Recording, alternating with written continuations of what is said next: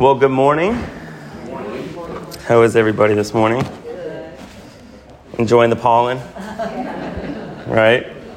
All right, well, today we're going to review a little bit of from last week, part 1 of Exodus. Today we'll finish up with the second half of the book of Exodus. But like I said, we're going to review. And in that review, we'll go over Israel's exodus out of Egypt, this gift of freedom that God has given them. We talked a little bit about the law, the gift that is that God gave Israel. We'll dive more into that today. And then after reviewing, I want us to go into the 10 Commandments after further explaining the law. And so I'm only going to try and teach for about 30 minutes today so that we have more time than we did last week for questions. And so if you could please hold them off till the end. But if you just raise your hand, then I'll make a note that, okay, we have to go back to that slide or that portion of the teaching during the question and answer time. And so, as I said, we're currently in session 2 of a journey through the Bible, where we're looking at how God is shaping his kingdom here on earth. And through that, we saw previously in Genesis how God is laying the blueprint for this kingdom that's going to come to be. We see in Exodus right off the bat how currently the people of Israel were fruitful, increased greatly. They multiplied and grew exceedingly strong so the land was filled with them. This is just God bringing into fruition what he said to Adam and then also to Abraham with the Abrahamic covenant. And so it's slowly starting to unfold this kingdom, but also the story of how God's working through his people, for his glory. So with that, there's 4 gifts that we can see in the book of Exodus. The gift of freedom, the gift of law, the gift of land, and the gift of king. So, of course, the gift of freedom is Exodus, the Exodus movement, Israel's exodus out of Egypt from the terrible 400-year bondage that they had as slaves under Pharaoh in Egypt. And this picture doesn't do it justice. I think it's one of the most beautiful pictures I've seen for the Exodus. But if you read just those chapters, those verses in Exodus of what actually went on, it's incredibly beautiful, vivid, and full of imagery. And so from that, we see Israel going across the Red Sea, through the Red Sea that God has opened up for them. And they're making their way down to Mount Sinai. They were in the land of Goshen in Egypt. There's a few routes that they think they might have taken, but they did cross the Red Sea, and they find themselves in what is today known as Jebel Musa, which is in modern-day Morocco. And I did some research for you guys, and it took them roughly 47 days, over 700 kilometers. Mind you, this is the desert, so they weren't moving real fast. And there's a lot of people, but I just wanted to show you this image to kind of help the text come alive, to show you guys where they went, exactly how long it was. And so from that, we find ourselves right now at Mount Sinai in this portion of Exodus.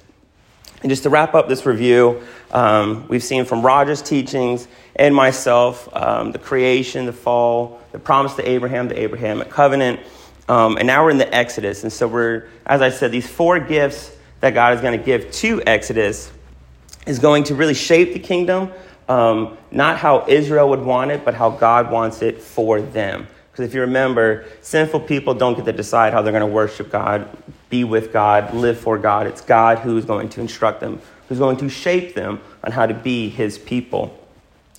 And so the 4 fruits of the law that we're going to look at is identity, a true identity for Israel. No longer are they slaves, but they are the people of God. God has given them a way to live through the law. Also, they have a purpose for God, and God has given them a way to worship him. And so for the first one, identity, they have been set apart.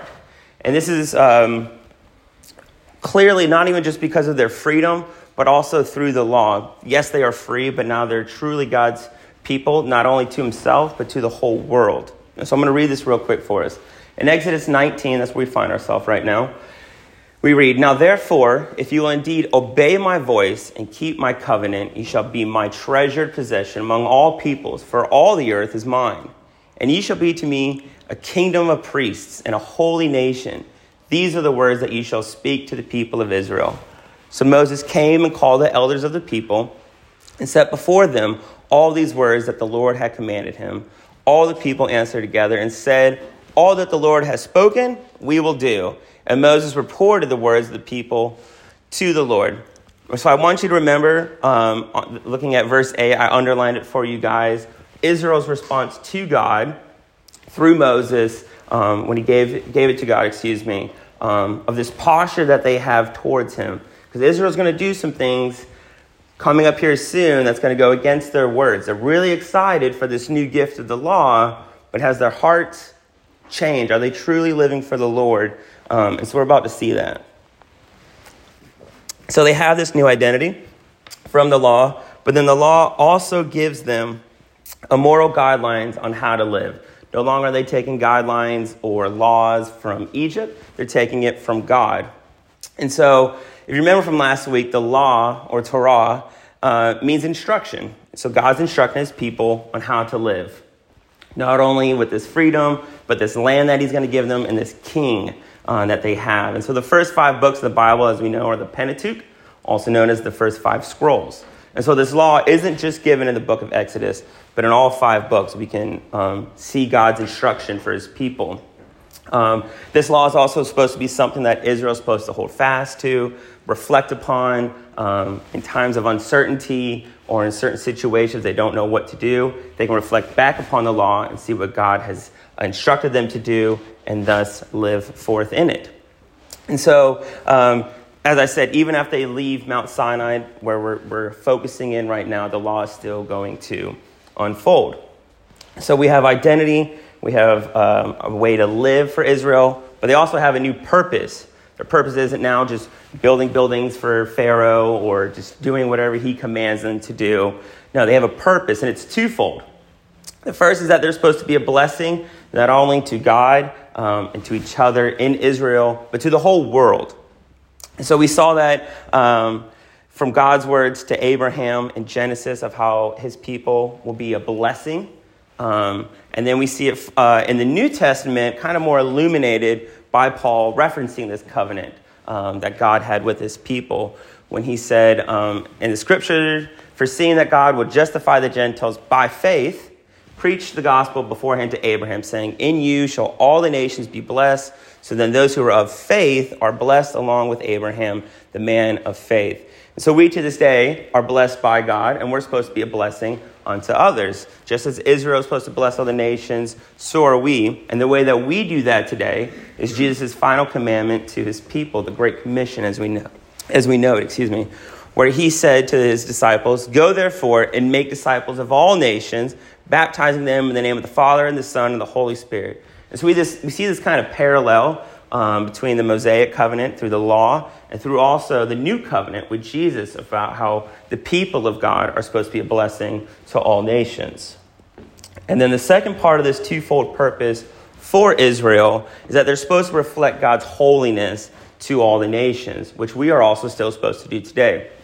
But with this, God's calling Israel to be a nation that is holy and that are priests. He's not exclusively pinpointing this to Aaron and his lineage, the Levitical priests, the tribe of the Levites, but to all the nations, to represent God, to be his image bearers, to be his agents of blessing, of love, and of grace to all the nations of the world. And so by keeping this covenant, as we just read in verse 8 of chapter 19 about how excited they were, people would continue to set themselves apart because they're supposed to be holy from the other nations, yet also be a blessing to them. So they're not supposed to just stay away from everybody to be holy, but by being holy, by being set apart, they're also supposed to be a blessing unto others so that others can come to have faith in God, be a part of his people, part of his covenant. And thus the cycle would keep going. Be holy, be set apart, but be a blessing. More people would be drawn in. And so, again, we see this illuminated in the New Testament by Peter, where he said, but you are a chosen race, a royal priesthood, a holy nation, a people for God's own possession, that you may proclaim the excellencies of him who called you out of darkness and into his marvelous light. So if you didn't know, if you call yourself a follower of Jesus, you're a Christian, call upon the name of the Lord, then you're a part of the royal priesthood of all the saints. And you're supposed to be holy, just as God is holy, but also a blessing unto others. And so not only just with these 2 points of this gift, but throughout Scripture, we can see many parts of the Old Testament be referenced in the New Testament, but also be illuminated so we can kind of understand them in a deeper way, but the context in which they were given. And so the last fruit from the law of God's gift to Israel is worship. Because it instructs Israel on how they can worship a holy God, how sinful people can be with their God and worship him. Because as I said, sinful people don't get to decide on how to do this. It's God. It's a holy God who instructs his sinful people on how to be with him, on how to worship him. And so we see this in I think it's the 6th time that Moses is up on Mount Sinai, where God is instructing to Moses on the construction of the tabernacle and how to go about conducting the sacrifices to God, the offerings, and also the celebrations of feasts. So we don't have time to go into all of those, but I encourage you to go back and see how God is instructing his people on how to do all this worship that they have with God.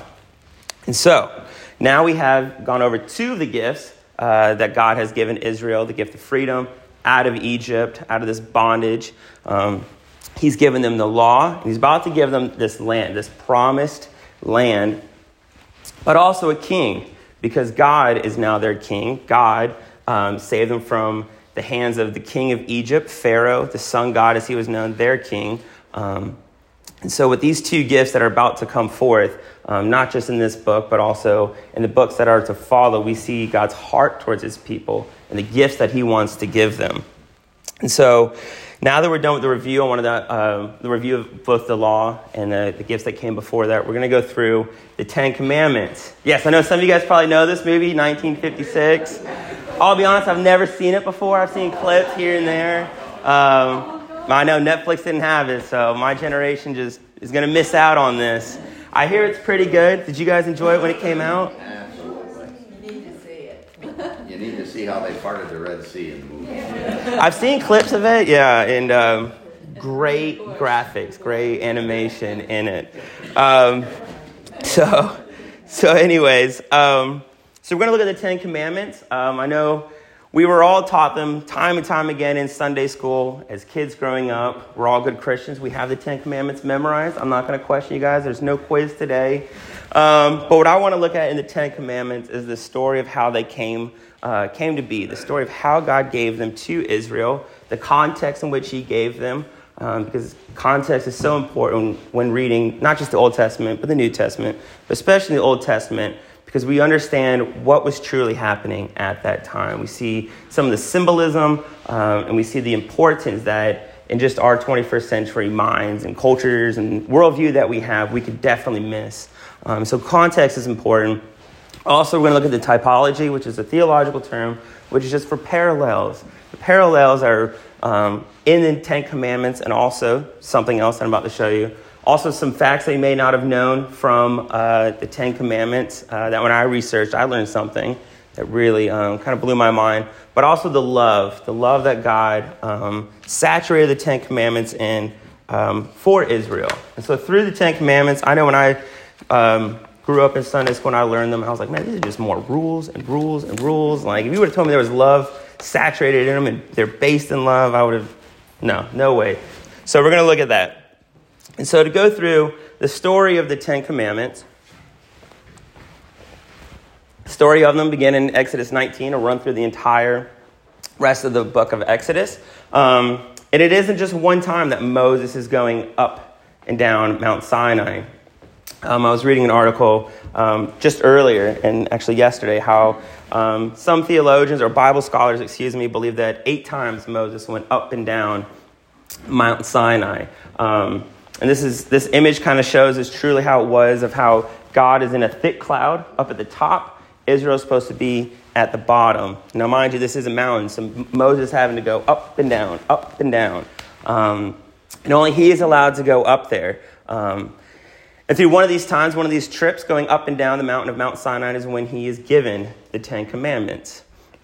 So at the top So if we remember from the Exodus that God is leading Israel in a cloud.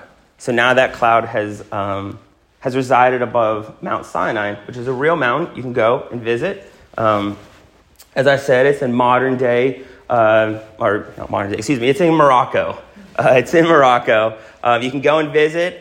If you see, in this image, there's an archaeology site going on. There's a monastery up there. You can go and visit it, I'm sorry? Oh, no, you're good.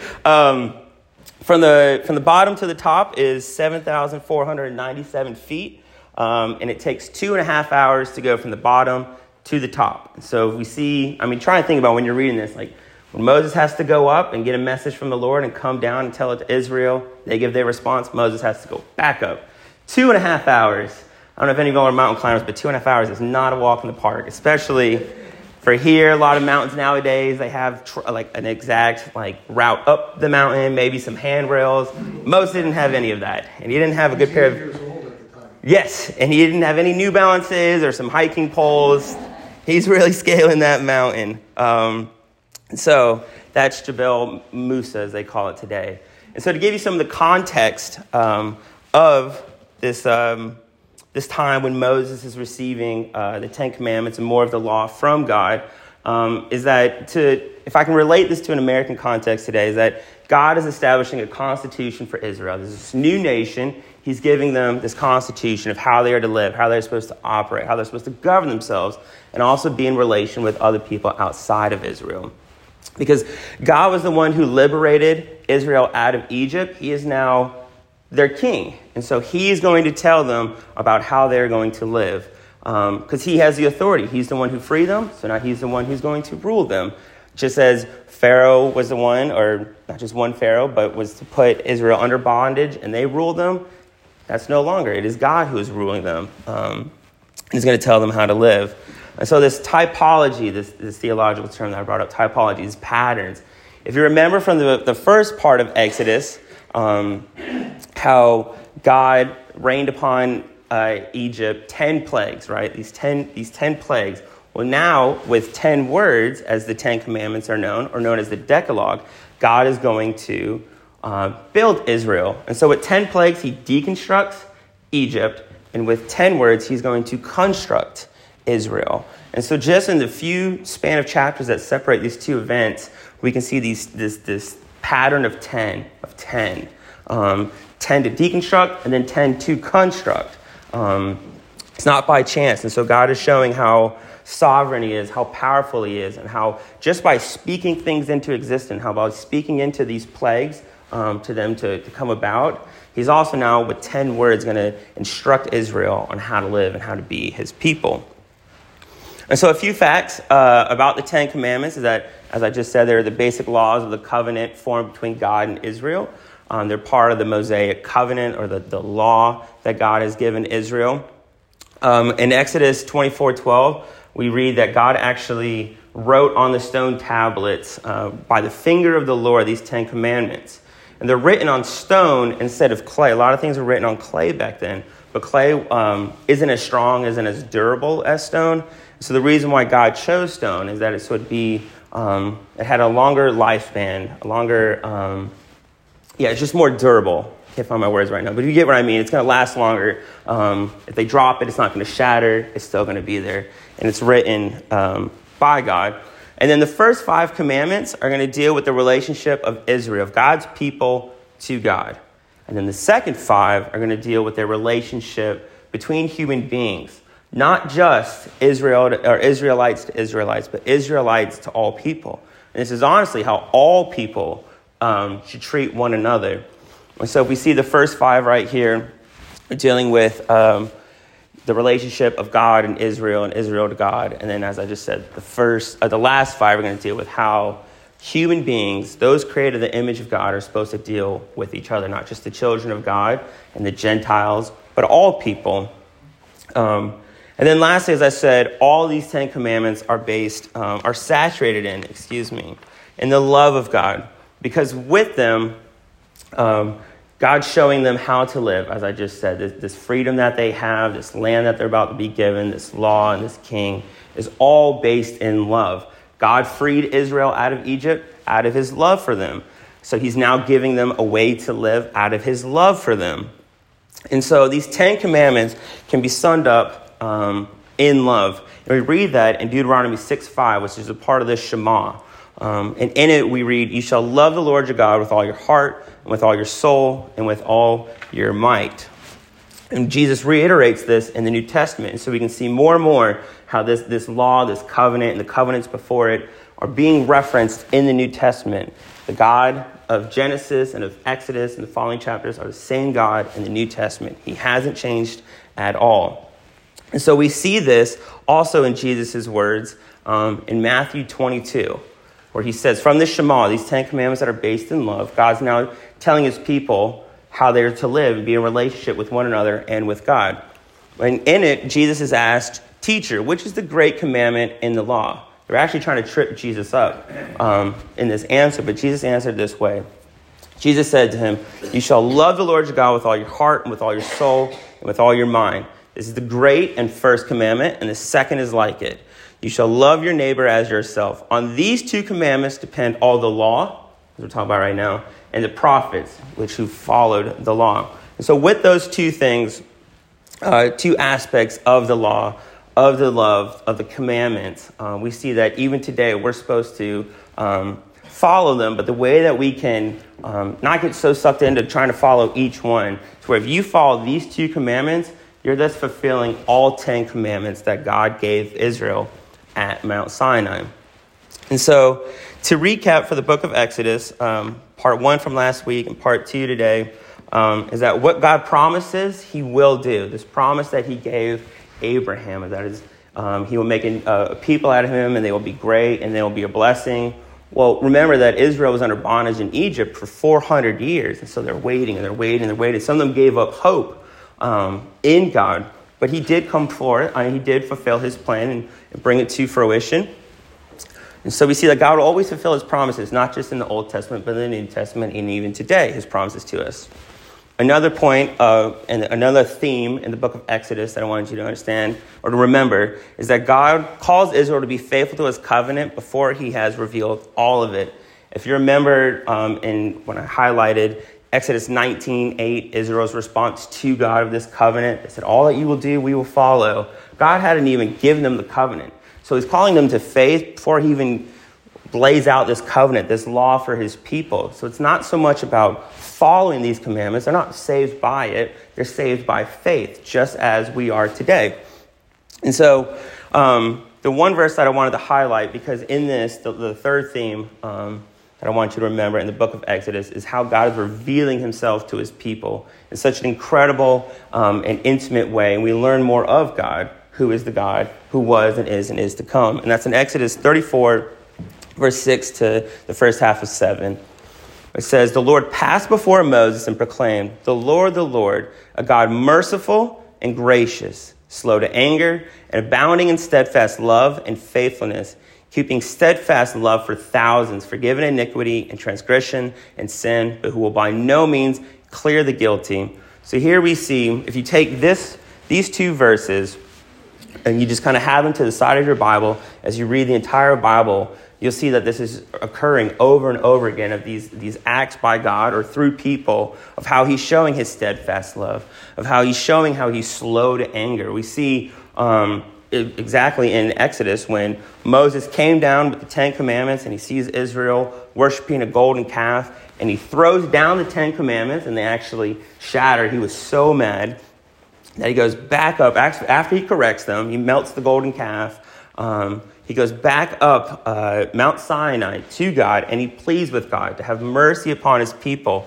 And what does God do? Well, he was slow to anger, and out of his abounding and steadfast love and faithfulness, he was merciful upon Israel. And he was graceful to Israel, and didn't just wipe them out as he could have. I mean, that could have just wiped them out right there from the wrath of God for the penalty of their sin, what they were due. But that wasn't the case. We see the heart of God and the love that he has for his people. So that is part 2 of Exodus. I finished a little early, which is good. Does anybody have any questions? This is the best part of the class. Yes, Roy. I'm sorry to do this, Jim. Yes. Come on. It's not in Morocco. No, sorry. It's in Egypt. Is it? Okay, well, then my textbook was wrong. Thank you. Thank you. Egypt's here, so it's part of Egypt. Thank you. Yes. You learn something new every day. I'm a student too. Wow. Okay. Well, I need to throw that textbook away. Wow, I'm going to write that down. Thank you. You said in where? In Egypt still? In Egypt. Thank you. It was part of Israel when they won the 73 war, then they gave it back to Egypt. Throwing that book away. Any other questions? If you don't have a question, what stood out? Let me ask this to you. What stood out to you in the book of Exodus as you read it on your own or from the teachings, or maybe a teaching that you had years ago that has just left an imprint upon you? You said something right about the archaeologists, all the findings. Yes. In Egypt, they are going crazy doing the diggings.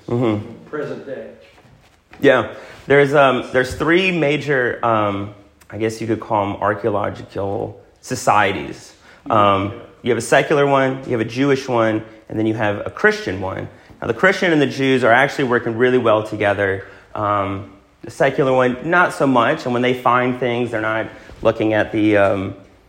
I'm not saying that it's proving the Bible, but they're just saying, like, hey, these are facts. And thankfully, in the past few decades, just with the invention of a lot of technology that we have, sonar imaging, they're being more, I'm going to put it, professional. Just decades ago, even in the 1950s, like it was literally, they were paying cheap labor for guys just to go out there with a pick and an axe and just hack away at things. And that's why you find some statues that are chipped away. Well, yeah, they were really just like going at it. So when I taught Colossians a few months ago, when I looked up just any archaeological finds that they haven't even begun it. They know it's down there. And they've taken a tons of imaging. And I was like, oh, okay, so come out here soon, all these archaeological finds. No, it takes decades upon decades. And so I read somewhere that it's going to take, for all of what we have found, if they were to stop finding new things right now, it would take about 400 years to them to truly study, find, and connect archaeological finds to... They think they've now located findings of crossings under... They're finding chariots now with the sonar. It's not exactly... It's going towards Syria versus the Sinai Peninsula. Really? I think it's actually a little bit further over. Oh, wow. But again, it's still preliminary. Yes. But with sonar, they're actually picking up shapes of wheels and axles. Really? Wow. Some of that was just on TV like last week. There was a show on the History Channel. Just what he's talking about. Yes. So it's... That's a fun topic or study of subject in the Bible. I mean, you should study the Bible as what it is, but archaeological find. I mean, Roy Siegel and I have conversations all the time, like, have you seen this book or this documentary or this video? And yeah, to your point, which is on the news, just keeps coming. Pilgrimage. Oh, wow. They ran us through the Sinai Peninsula, so we probably spent about 3 days there before we went over to Cairo. Okay, and Matt, I'm telling you, that peninsula, the lower part down to Shamashik and the Petra and all that stuff, that is just rock and sand. Really? There's nothing down there. Long bus ride. Yeah. Days. Yeah. And I've heard, too, that they've found, if you remember when, during the Exodus, when they came down from the land of Goshen to Mount Sinai, they had a battle with the Amaleks, and they have found some finds from that they believe. But also, if you think about, I mean, yeah, how hot was it when you were there? Incredibly hot, right? Well, No? We were there. Oh, you went in the great, okay, good. Perfect time. But on that trip down, as I said, they got into a battle. That's when God gave Israel manna, the bread from heaven. It's when he turned, I'm forgetting the body of water, starts with an M, where God had Moses throw a log into it because it was too bitter to drink. He made it sweet. He also had Moses hit a rock and water came forth from it. All these incredible things happen, but a lot of times we just kind of just get sucked into Mount Sinai, the Ten Commandments, and the golden calf, when all these incredible events lead up to, and they're only just a few verses, but if you just spend time in those verses and realize God is bringing forth his plan, he's fulfilling his promises, he's about to give him another covenant, there's all these preliminary events that just build up into what the time of Mount Sinai was to Israel, how incredible it was. So it just builds it up. So I encourage you to look at those small verses, those real short ones before Exodus 19, when Moses goes up for the first time Mount Sinai to be with God and to receive this law. Do you think, though, and I was thinking about prior when they were in Egypt, slaves and prior and built, and they were kind of building a nation there in Egypt, and that's when Pharaoh felt like they were getting too big for the British and stuff. But they had some semblance of I don't want to call it law, but of just some guidance from God. Yeah. Did God just, and look, I've read it a bunch too. Do you think God just finally said, okay, I'm going to simplify this thing with them, or with the Ten Commandments and stuff, or is this? I wouldn't say. What's your thoughts on? As far as that goes. As far as what? I'm sorry. The difference, they had some semblance of law or something when they were in Egypt. Yes. And then when they came out of Egypt, God just basically saying, okay, we're going to start this thing over again. Yeah. And so I think instead of simplified, maybe clear, more extensive, but also more defined for Israel, just to be more of God's people. And so, if you think about the amount of generations in Israel that there were in those 400 years, a lot of them who have lost hope are just kind of viewing those old stories that they have been told orally about the Abrahamic covenant or Adam and Eve, just almost as folklore. And we see that in between the Old and the New Testament, the roughly 400 years, people are just kind of given up on the Messiah who was to come. And so that's another typology that you can see. The 400-year bondage is also a pattern in between the Old and the New Testament, this 400 years before God ushered in a new covenant for his people. And then from that, we see teachings and instructions from Jesus for his people and how to be in relationship with him, but also to one another. And we see that as I show with Matthew 22, the first and the second greatest commandment. So, I would say clear, more defined, just an incredible gift that it was. Yes, George. You notice how many times, we don't even learn today, but how many times he has to remind the people of Egypt what he has done. And even in the New Testament, do you remember what you were in Egypt and where you did? Yes. So, we're very slow to learn. We're hard-headed. One of the verses that's repeated over and over again in Leviticus is God telling Israel, I am the Lord your God who led you out of Egypt. I think it's almost a dozen times where God said, I'm the Lord your God. He's like, I'm in charge here. You're not. And this is what you will do. And the history of your forefathers. Yes, the history of your forefathers. Don't forget who I am and don't forget who you are. We've always been a stiff-necked people, hard-headed people. But praise God for his grace and his mercy upon us. Yes, Holly. Well, it's not really a question, but what's curious to me is that Moses wrote these books and he never says, I did it. He says Moses. He doesn't say I did this or we did that. It's Moses did it. Yeah. It's kind of curious that he wrote in that sense. Yeah. If you look at the literary devices and I guess you could say composition, English is not my forte. I'm horrible at English. But if you see, this is thousands of years ago. They just wrote in a different manner. To your point, I'm trying to recollect. I don't think there was a time when he said, I did. And so, I can't really speak into that. I don't know if that's just how they wrote, like he didn't want to. Could some of that have been in the translation? What did he say? Could some of that have been the translation? If somebody else wrote it, and Moses was just speaking it, somebody else wrote it after you kind of what you're speaking. Yeah, I'll be honest, I haven't studied that too much to exact, because there's a lot of scholars that love to debate. Did he really write this? Did he through almost any book of the Bible? Because a lot of people in today's day and era, like to your point, Holly, say, well, if he didn't say I, then he didn't write it. We're like, no, this is thousands of years ago. They wrote differently or in a different manner than we do today. But as far as the translation, I wouldn't look at that too much, just because we do have many of these manuscripts today. and we can translate it. So I don't think that'd be one of the answers for that. But no, that's a great way to think about it. Yeah, what about the translation? What's that? He had Aaron. Yes. As a sidekick. Yeah. He seemed to be if you want to call it, the intellectual element of that team. Yeah, you can look at it that way for sure. Yeah, Aaron was his right-hand man, the father of the priesthood. So, and there is, even in some commentaries I read, it is humorous, they all say too, when Moses comes down from the mountain of Sinai, I think it was the sixth time, and he sees Israel worshiping this golden calf, and Aaron was just like, yeah, they pretty much made me do it. Like, they wanted this, and I threw the gold in the fire, and then a golden calf came out. Like, just the way he just, like, and to your point, like, we're stiff-necked, hard-headed people. Like, yeah, some people today, they just don't want to take responsibility. Like, I'm guilty of that, and he's just like, yeah, they made me do it. Like, this is what happened. It's like, Aaron, like, I was gone for 40 days up on the mountain, and this happened. And then Moses burned the golden calf, threw it into the water, and had Israel drink it, which is crazy. Yeah. Any other comments, questions, concerns? Anything imprint upon your mind or illuminated more?